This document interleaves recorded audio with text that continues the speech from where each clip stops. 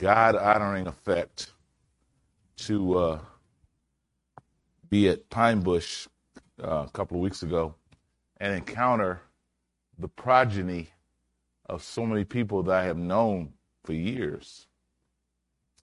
I had a chance to see Josh and Gerald Rodriguez, and I remember them as little boys, and to see them strong, mature, solid men of God really blessed me. It was really a blessing. And I have to admit, when I saw the Clifford kids, I couldn't believe it. I just couldn't believe it.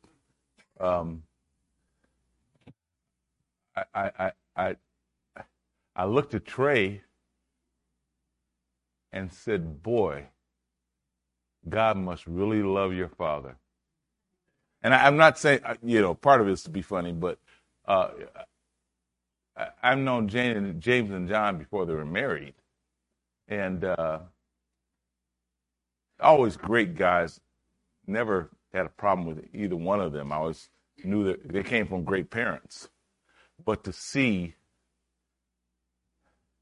what all the prayers and all the years of investing the Word of God and their children turned out was overwhelming. It really was. It was overwhelming. I know that John and Peg are not here, but great stock. And I praise God for it. It's really a blessing to see what the investment in our young people is. I've had a chance, by God's grace, strictly by God's grace, to be in more countries than I could ever name. And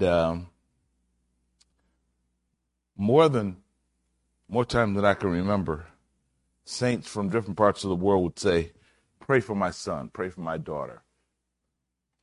None of our kids walk with the Lord now," or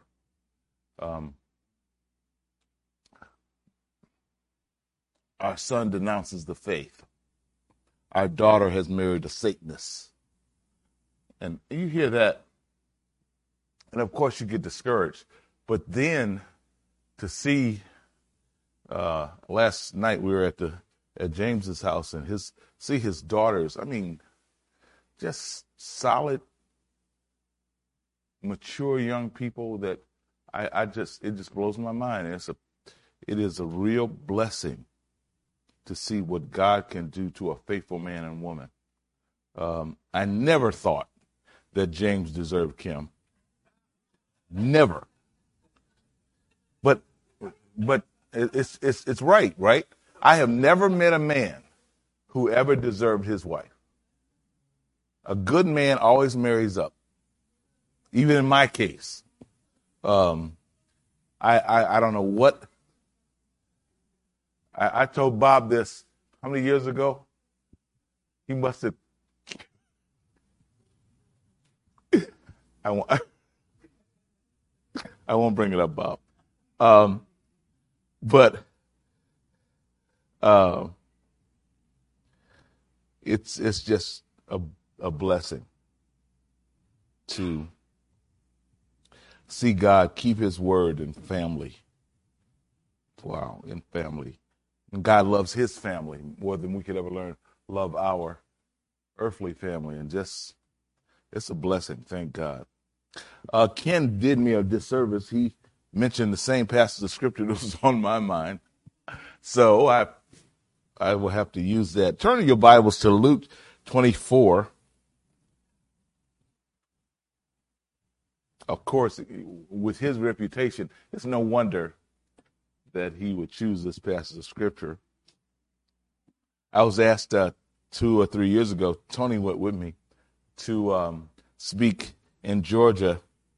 A guy remembered me from 10 years before and said, "I remember hearing you speak at such and such a place 10 years ago and asked you then, would you speak at this conference?"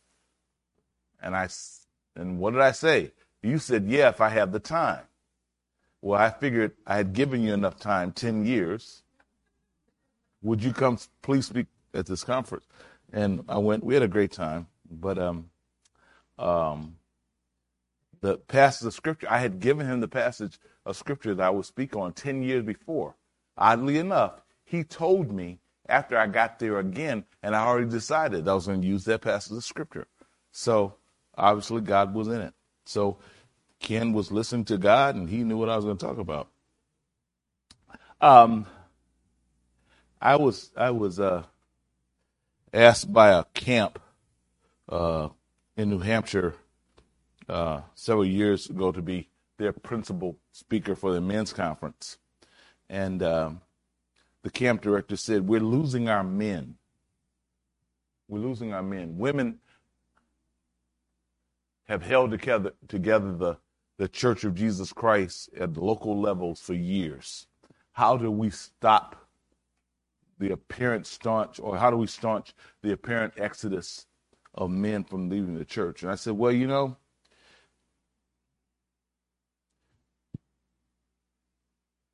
men are very, very insecure. It's not that they need a buddy to wrap their arm around him and make him feel better. Their walk with God has both got to make sense, and it's got to be relevant, and it's got to be something that they can hold on and share with other men. And we have done a bad job of that. We've kind of left that in the lurch. So I look at this passage of scripture, and I took 5 days, and what I'm going to give you is all 5 days I spoke. I'm going to try to do it in less than 4 hours, okay? All right. Let's pick it up. It says in verse 13, and behold, two of them went that same day to a village called Emmaus, which from Jerusalem was about 80 furlongs, about 6-7 miles. And they talked together of all the things which had happened. And it came to pass that while they communed together and reasoned, Jesus himself drew near and went with them. But the eyes were holden that they should not know him. Lord, we thank you for this time together. We pray now that you would empower us so that we might communicate effectively, so that everything is said and done might glorify your name. In Christ Jesus' name, amen.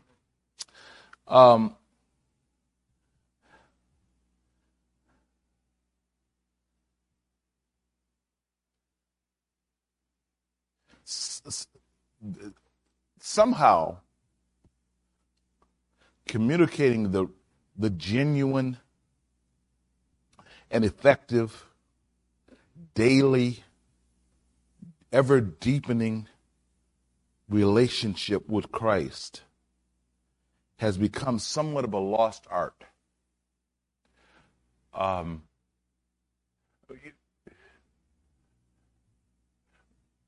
I remember years ago, and probably Faith will remember this, the old hymn, In the Garden.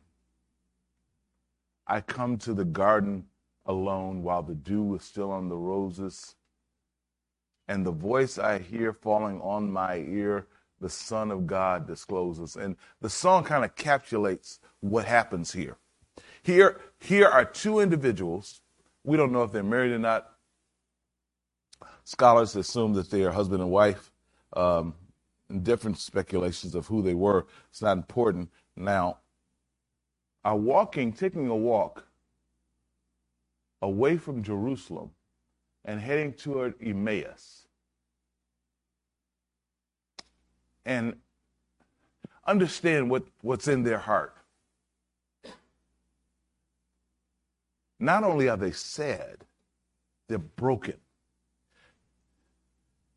Because their reason for being, the light of their life, the breath in their soul and their spirit has been snatched away in the most despicable and shameful way known to man at that time. He was ridiculed, he was spit on, he was beaten. The Bible said he was beaten so bad we didn't have anything that we could connect to. He didn't look at a man anymore. And the leaders of that day had mocked him and ridiculed it. and did everything they could to take away any semblance of beauty. And they walked away with that image. This was the hero of existence for them. They had only had him for a short period of about 3.5 years. And he was gone. Shamefully gone. Killed like a chief criminal.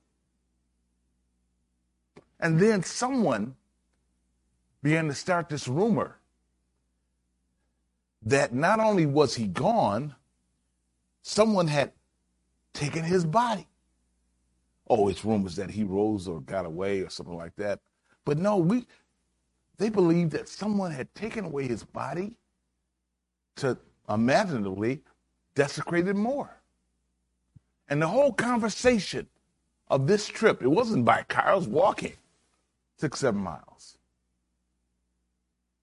was, what's going to happen to us? They didn't even leave a body that we could visit and memorialize him. We don't even have a grave that we can take flowers to every day. We don't have nothing left. There's nothing to celebrate who he was.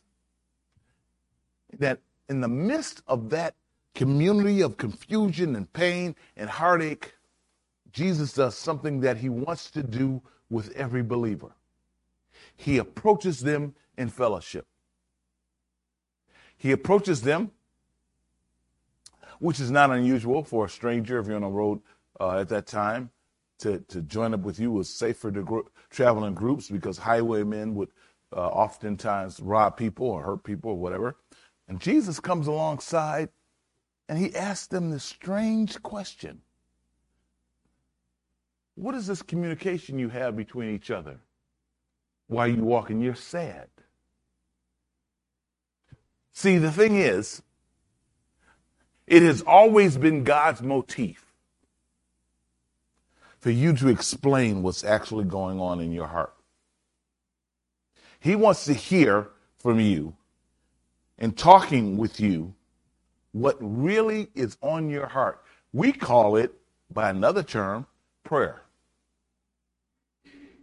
God wants us to communicate, speak out of our soul, out of our passion, out of our perspective, what we think is actually going on. And God approaches us calmly, not obtrusively, but calmly. And he said, just let's talk for a while. And as the song said, he walks with me and he talks with me. The whole idea is that God wants to have fellowship, not busting in like a bolt of lightning, not saying, hey, get yourself together, not angrily, but he really wants to fellowship with us before he even addresses our problem. He wants us to own him as a friend and realize that his relationship is first about the well-being of the sheep. Imagine a flock of sheep and a wolf has been menacing, circling the flock. And of course the sheep are really scared. The shepherd, while he has to deal with the wolf, he also has to deal with the problem of the sheep's temperament. And how does he do that? He starts singing. He gathers them close. He lets them rub against his body. He fellowships with them. Why does he do that? Look at the next point. Jesus said unto them, what manner of communications of these that you have while you are to one another as you walk and are sad? He wants to adjust our focus. Look at the many times through the Bible. The conversation that God had with Adam after he had committed eternal high treason. He doesn't say, what did you do? Nope. He said, Adam, where are you? He didn't say, Adam, how could you do this? Nope. Adam, you fool, you've given up the whole human race. Nope. Adam, where are you? And it wasn't the problem that he didn't know where Adam was. Of course he did. But see, Adam didn't know where he was. Adam, tell me, what do you see? He wants us to give him the perspective from our vantage point. What aileth thee, Hagar? Oh, I didn't even, I woke up. Yeah, I know, Hagar. I know. What doest thou here, Elijah? No blame, no finger pointing. Let's just talk about your situation. I love, for a moment, turn to Psalm chapter 109 and listen to David's statement here. Verse number 1 through 4. And look what it says. Hold not thy peace, O God of my praise, for the mouth of the wicked and the mouth of the deceitful are open against me. They have spoken against me with a lying tongue. They compassed me about also with words of hatred and fought against me without a cause. For my love they are my adversaries, but I give myself unto prayer. I give myself unto prayer. The worst thing in the world has happened to me now. I'm in the midst of a maelstrom. I'm getting stormed on every side. Everything that could happen to me is happening to me, but I've given myself to prayer. Did I try to fix things? No. I've given myself to prayer. Did I run to a temporary shelter? No. I give myself to prayer. I give myself to prayer. I give God how I see things from my vantage point. I go to the only place where there's really help. When I was a little boy, I'll come in from playing, having the time of my life, dirty mess, ready for something to eat, and I would see my mother, which was her custom, on her knees in our living room, praying on the couch. And I see her crying and trembling and sweating. And I heard her cry from her heart, how she prayed for each one of us, specifically to God. And oftentimes she said, I don't know how I'm going to feed them, Lord. Lord, I don't know how we're going to live tomorrow. Lord, what am I going to do, Lord? And it would seem like she had a direct dial to heaven, because within a minute, within a moment's time, something would happen. Her very prayer was answered. And I remember so many times on my way to my room, I'd say, boy, I want to have a relationship with God like that. Somehow my mother has a direct connection to God. I want the very God my mother had. Oh, yeah, I watched Billy Graham on television. I watched Jack Van Impe on television. I watched all the great minds back then and being exposed and to decent theologians. But I wanted the God of my mother, because I knew that he heard her prayer, and I wanted that relationship. And it was based on not the fact that she had all the answers, but she was screaming from her heart. Remember in Mark chapter 10, "O thou son of David, have mercy on me. Oh, have mercy on me." And then the four most wonderful words in the New Testament, and Jesus stood still. Jesus stopped everything. When one man prayed desperately from his heart, "O thou son of David, have mercy on me." And it caught the attention of the eternal of the universe, and he stood still, and he stopped everything he was doing to give attention to that one heart. What's going on in your life? What do you want, son? Jesus knew what he wanted, but he wanted that man to express out of his perspective his need. Lord, I just want to see again. I just want to see again. The world had said to him, don't bother with Jesus. He's an important man. He's got too many other things to do. You're nobody. You're just a simple beggar. But when he heard that Jesus had called for him, He threw away his beggar's cloak. Now, in that crowd, he never found it again. And it was illegal back then to be a beggar without some form that proved that the government recognized you.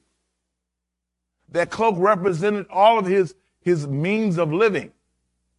The government had signed, this is how this guy's allowed to beg. Anything else is illegal.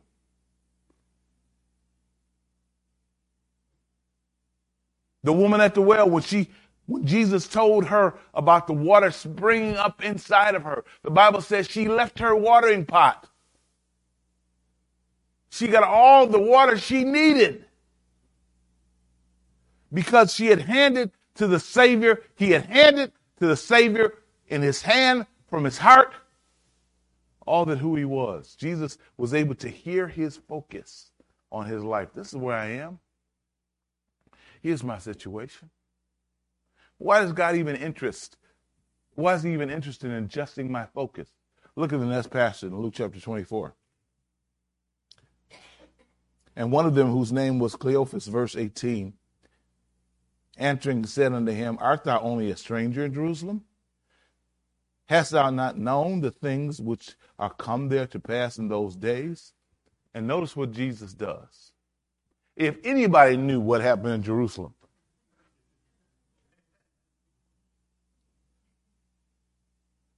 two words, what things? You see, the way God is able to adjust my focus,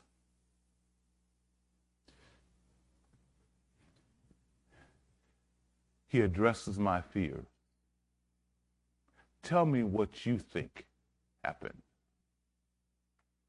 I'm going to straighten out your perspective and handle the issue of your fears right now.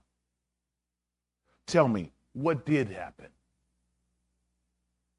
And I won't read it, but they went on to discuss about Jesus of Nazareth, mighty and a prophet indeed. And even their perspective of who Jesus was and what he did was all messed up. They saw him as a great Moses type figure, another David type figure, an Elijah type figure. He was our generation's star quarterback. And even though they were honest in their perspective, how they saw things was based on the fears that they had. My wife told me, Dwight, you've had one stroke. You're not allowed another one. I said, what do you mean? She said, I'll let you have a stroke this time, but you're not going to have another one. She said, go ahead and just die, okay? I said, really, honey? She said, yeah, because it's your fault you had a stroke. I said, how is it my fault? I don't know, but it's your fault.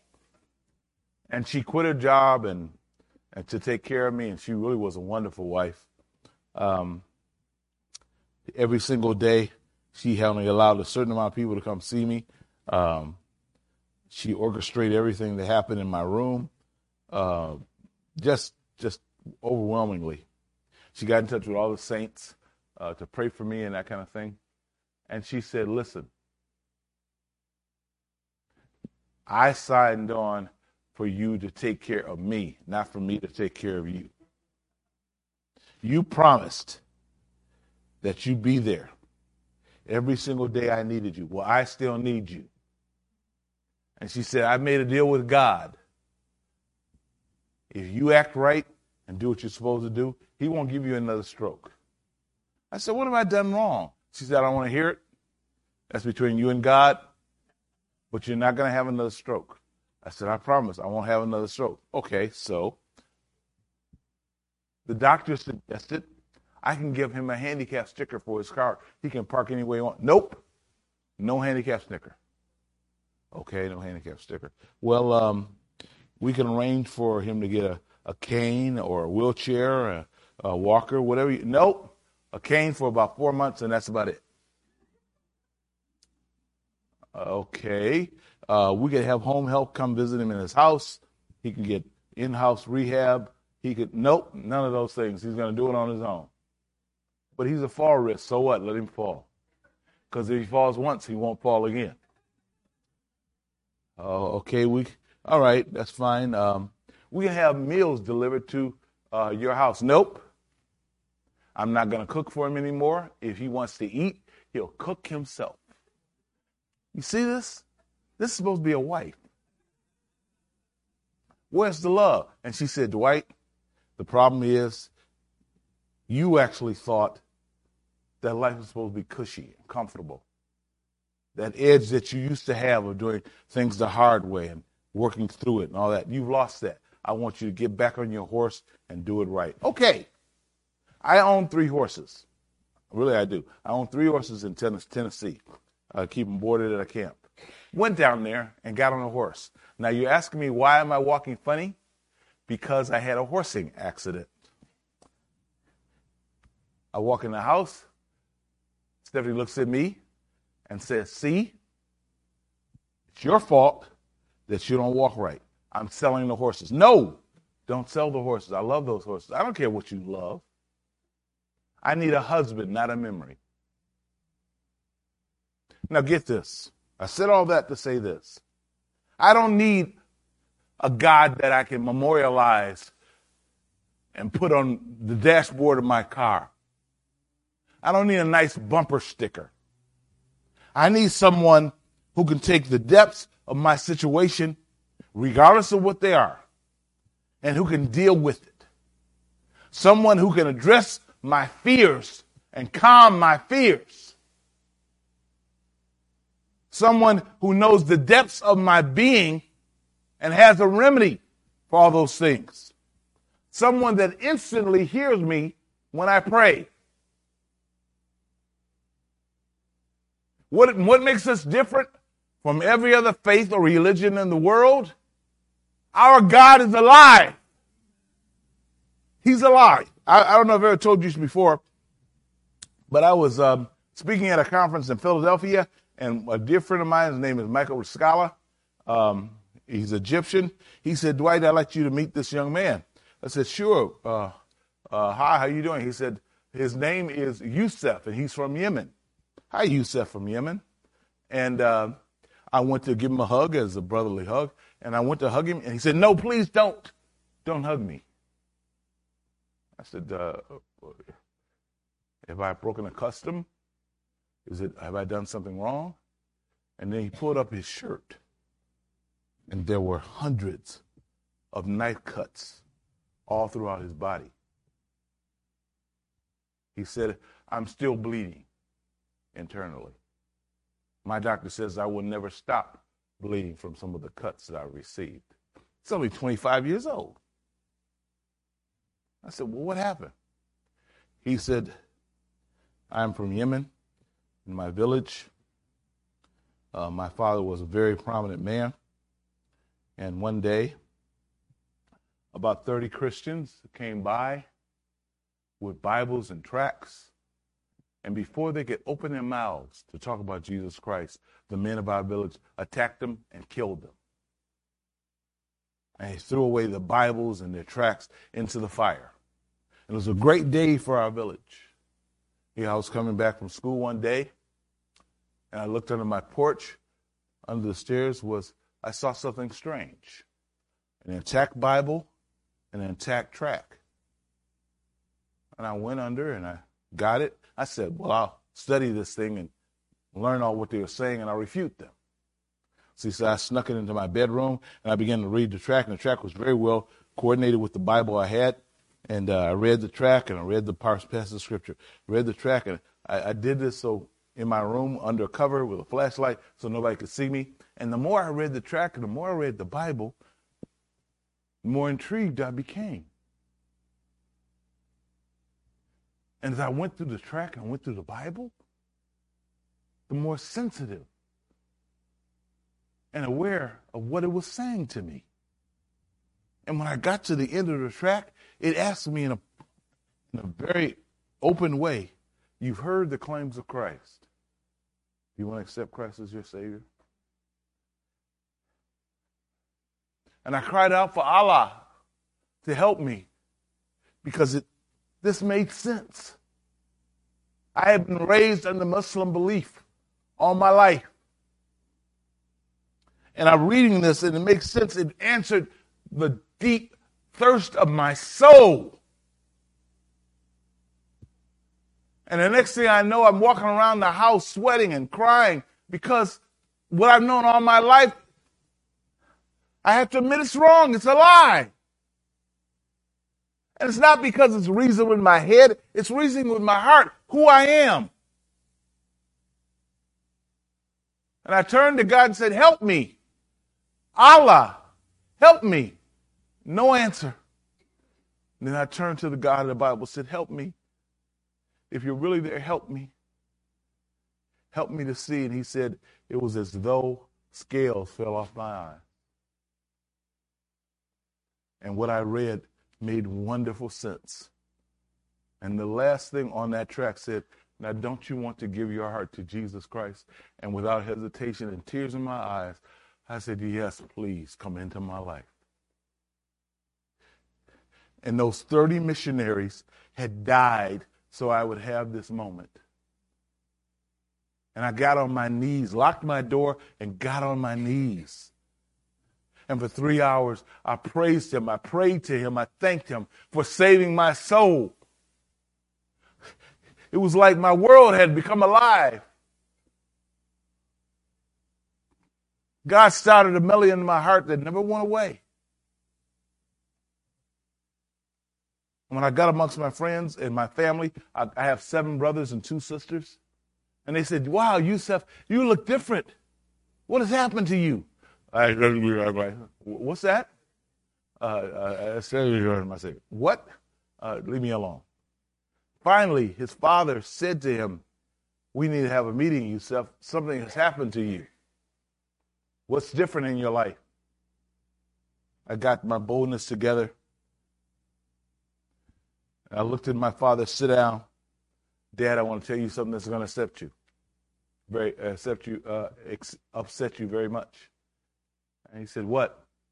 He said, Father, I have uncategorically given my heart and my life to the Lord Jesus Christ. I now realize that Allah and the ways of Muslim faith is a lie. And everything you believe and taught me was a lie. And I cling to my master, the Lord Jesus Christ. The father got incensed, broke everything in the house, screamed and yelled, and the sons came in, and he had said some phrase in Arabic, which meant was, kill him with the cut of 1,000 cuts. Each one of my brothers took their knife and started to stab and slash me and to cut me and dig deep with their knives into my body. And I blacked out because the men of the village had come to see what had happened. They had forced me out in the middle of the courtyard, and they threw me out. And while I lay there bleeding and all the dirt and the excrement, all I could feel was some strong man dressed in white picking me up. And no doctor in our village would touch me, so he took me to a veterinarian. And the veterinarian cleaned me up as best he could. And then he took me in his truck and drove 3 hours to a neutral hospital. And he said they worked on me for 21 hours. And I'm still bleeding, like I said, I'm still bleeding. But all of these cuts on my body came from my father. When my father heard from my oldest brother that I was still alive, my father killed my oldest brother. And he was about to kill my second oldest brother also, and all of my brothers. When my oldest brother said, Dad, you can kill me if you want to. That's your right. As head of this household, you can kill all of your children. But think, Father, maybe Yusuf's God really is God.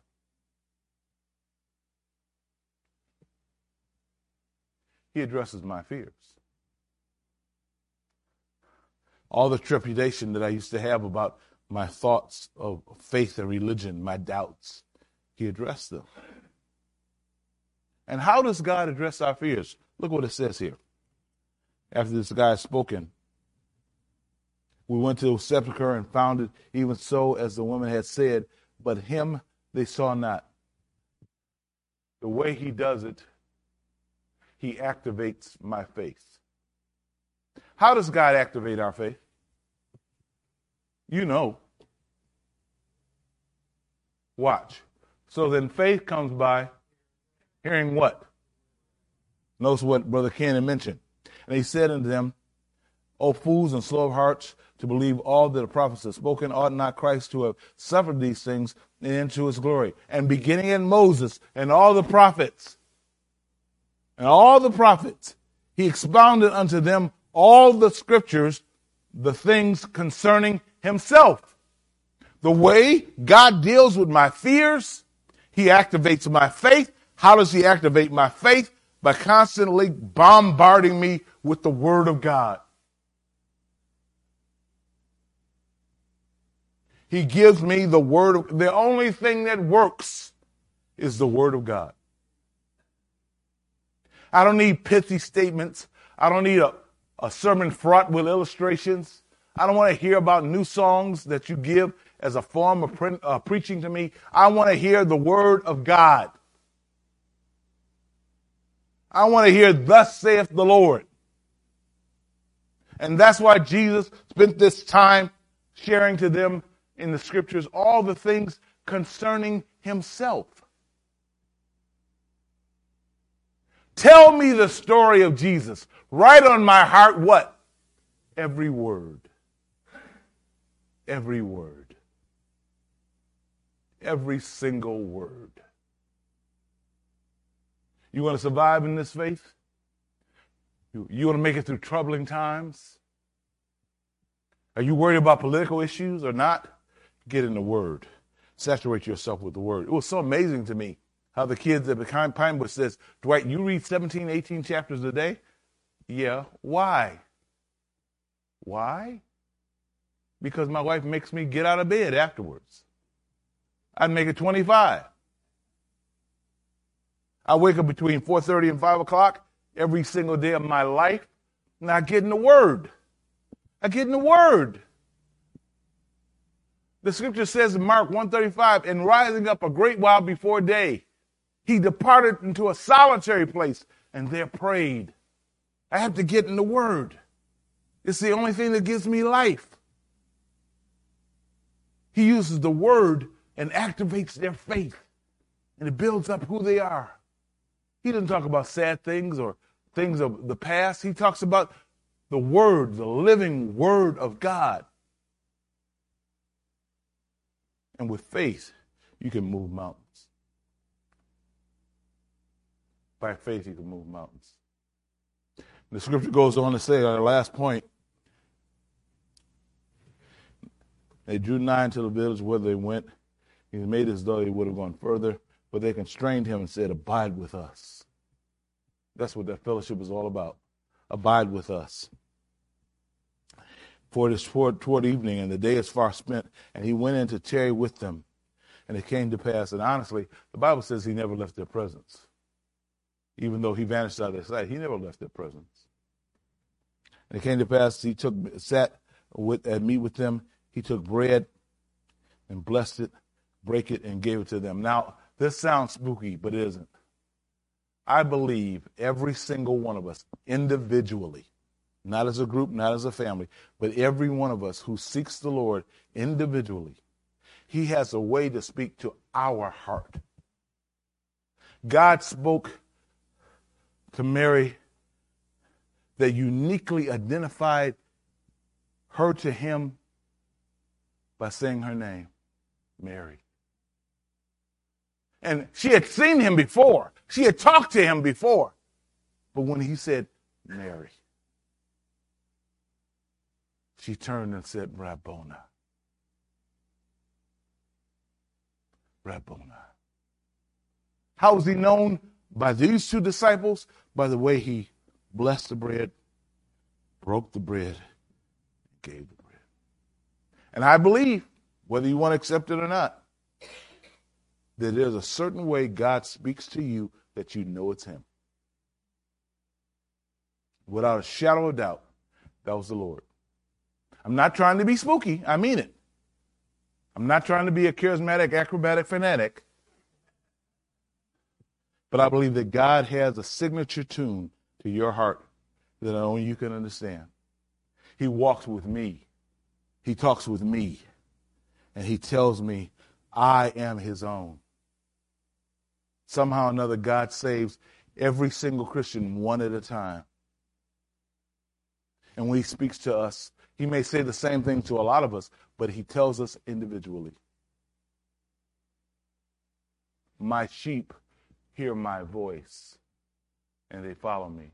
I believe maybe some of us will live through that day when he raptures the church uniquely, like he doesn't speak to anybody else. He's going to call all of us, but in our own unique way. And I'll know it's his voice, the voice of my beloved. And he'll snatch me away. He'll snatch me away, and I'll know it's his voice, nobody else. No matter how many trumpets I hear, only the one that plays my tune will let me know it's him.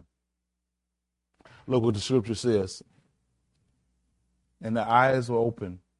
He took bread and blessed it and brake and gave it to them, and their eyes were open, and they knew him, and he vanished out of sight. And they said, did not our hearts burn within us? You ever had that moment where your heart burned? That fellowship was so sweet.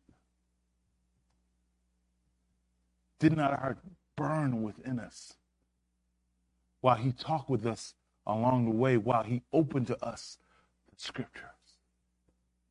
Did not our hearts burn? A college professor asked me, why do you read the Bible? Why do you believe the Bible? I said, it's a very simple answer. He said, what? I read it. And because I consider myself a halfway intelligent, sentient being with some modicum of intelligence, when I read the Bible, I only come to one conclusion. He's alive! He's alive! And he intimates with me. He activates my faith so he can authenticate my fulfillment.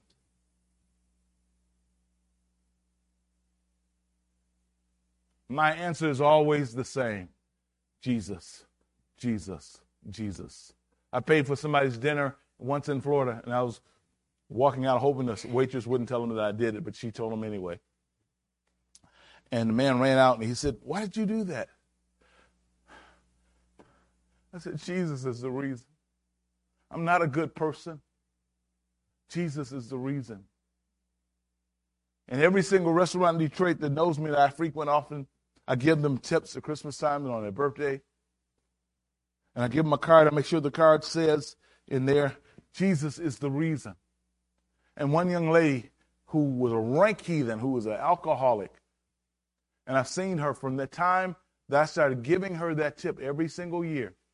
I've seen her change, giving up drinking, changing the things that she did, stop going to the nightclubs, marrying a guy who had his heart kind of right, and then asking me, is this the same Jesus you believe in?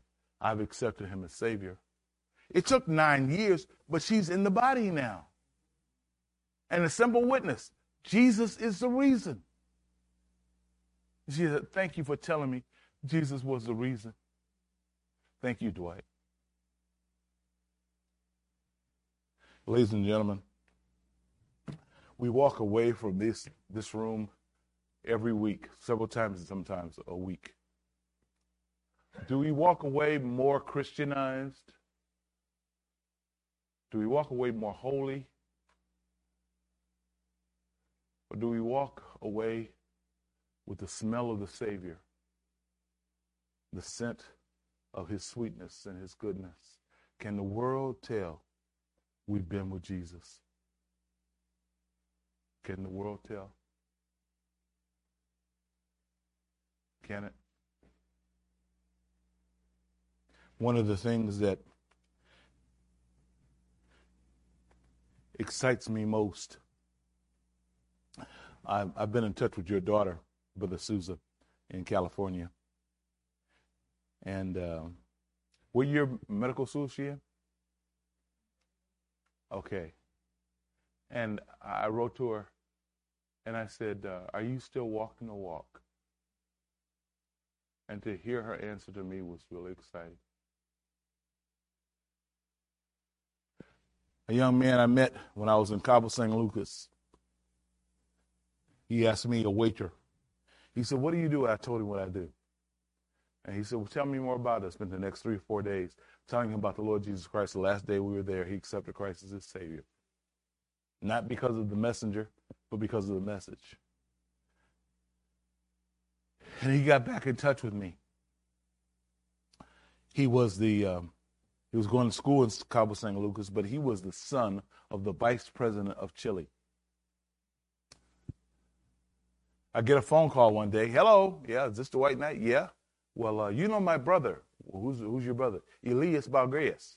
"Oh, yeah, I know Elias. I know him." "Yeah, he told me that because I was coming to Detroit, I should try to get in touch with you." "How's Elias doing?" "He's doing wonderful. He's married, he's got kids, and they're all walking with the Lord." "Are you walking with the Lord?" "Yeah." The first thing Elias did when he came home was he shared his faith with his whole family.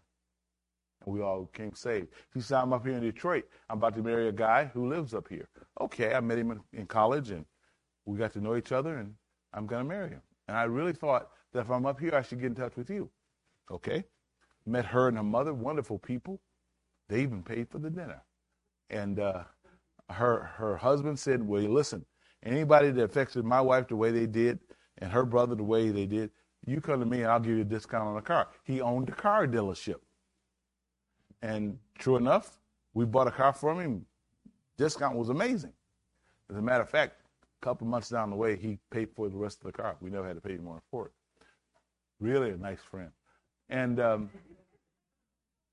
I saw the work God was doing in his life, and how God had taken him from a marginal Christianity to a full, red-hot, blooded Christianity. Because of one amazing reason: the authenticity of the faith. If you embrace it and hold it and get to know the God of the universe and how much he loves you, you have no choice but to serve him. Right now, Yusuf is the greatest evangelist that Egypt has ever heard. Young people are coming to Christ because of Yusuf and those 1,000 cuts that he has all over his body. Right now, Elias is married, and his family has moved to Detroit from South America. True, a mission field, trust me. And he trained under a very famous evangelist, Louis Palau. And he's coming up to Detroit because he heard we needed to hear the gospel. I believe every place on earth needs to hear the gospel. But God has transformed his life. That's all we're about, people. Telling the world about the realness and the genuineness of this Lord and Savior, Jesus Christ. This is what he does. These 5 points, he approaches us in fellowship. He adjusts our focus so we can see things as he sees things. He activates our faith. He addresses our fears. He does something with our focus and our fulfillment that only he can touch. And honestly, what happens is a victorious Christian life. Hallelujah, I have found him, whom my heart so long have craved. Jesus satisfies my longing, and through his blood I now am saved. Those words one soldier shared with my grandfather while they were under attack by the enemy. And my grandfather accepted Christ as his Savior, and within 2 minutes, that soldier died, was killed. But my grandfather wrote back to my grandmother, "Hallelujah, I have found him, whom my soul so long have craved. Jesus satisfies my longings, and through his blood I now am saved." Heavenly Father, we thank you for the truth of knowing you, how you address my fears and you all my issues and all my wants are part of the things that you're concerned with. Lord, I pray that I'll be the kind of witness to the world of a God who truly does meet man where he is and saves him. Make me your instrument more, Father, in Jesus' name. Amen.